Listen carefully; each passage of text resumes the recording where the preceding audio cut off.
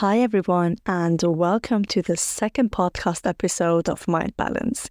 My name is Hoda, host and founder of Mind Balance UK. Mind Balance is a growing community all about mental health and beyond. Join me in my mission of destigmatizing mental health and to create a safe and empowering platform for everyone. Today's discussion is about being the eldest daughter of immigrant families. I know that some of our female listeners relate very well to the subject, others perhaps not so much, so please allow me to explain. The eldest daughter typically, of course the key word here being typically, as different people have different experiences, but most eldest daughters battle with guilt. The guilt of wanting to live their own lives, but also battling with the strong feeling of responsibility. The responsibility for the well-being of the entire family. Eldest daughters are often the peacekeeper and therapists of their families and serve as a surrogate spouse for one of their parents, sometimes even both. Another phenomena of the eldest immigrant daughter is choosing to stay close to the family home for higher education and jobs. Why? Because of the constant fear that something might go wrong if they stay away. So what is the reason behind this exactly? Why are eldest immigrant daughters the way they are? Well, when we say immigrant families, we often refer to families from Eastern cultures who have come to the West. Now, a significant cultural difference between the East and West is what sociologists call collectivism versus individualism. Eastern cultures are often collectivistic cultures, meaning that people are expected to contribute to the betterment of a collective. This collective can either be family or even a social group. Whatever you do, the purpose is to please and help the collective that you belong to.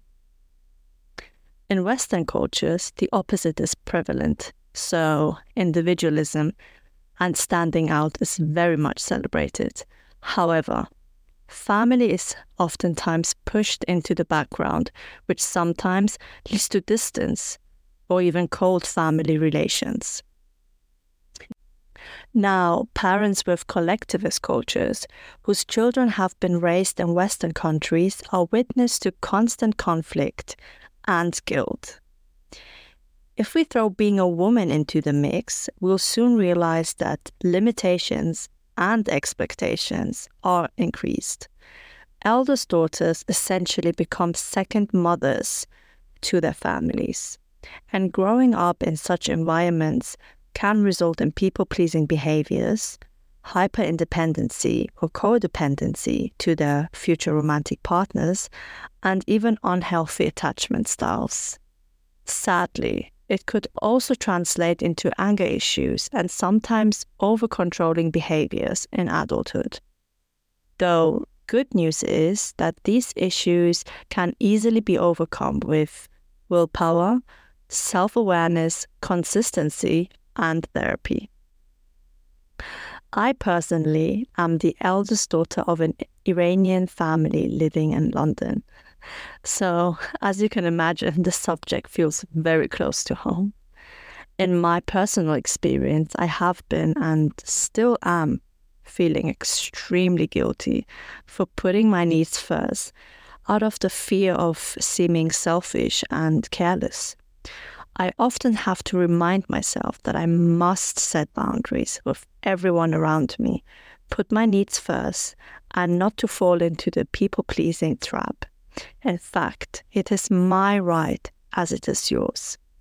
My advice for any eldest daughter out there is to get into the habit of setting boundaries and feeling comfortable with doing so. Clearly define your boundaries, communicate in a calm and respectful manner, and stay consistent. Seek mutual understanding and encourage your parents to share their perspective and experience too. Remember that setting boundaries with family members is an ongoing process, and it's essential to be patient and compassionate. as you work together to establish a balance that respects everyone's needs. So I would love to know, what is your experience of being the eldest daughter of an immigrant family? Please share your stories with me by either emailing me on info@mindbalanceuk.net or DM me on Instagram. The official Mind Balance Instagram is mind_balance_UK. And make sure to follow us as well for interesting content. This brings me to the end of this episode. So thank you very much for tuning in, and please subscribe to the Mind Balance podcast channel to get notified for any upcoming episodes. You definitely don't want to miss out on this.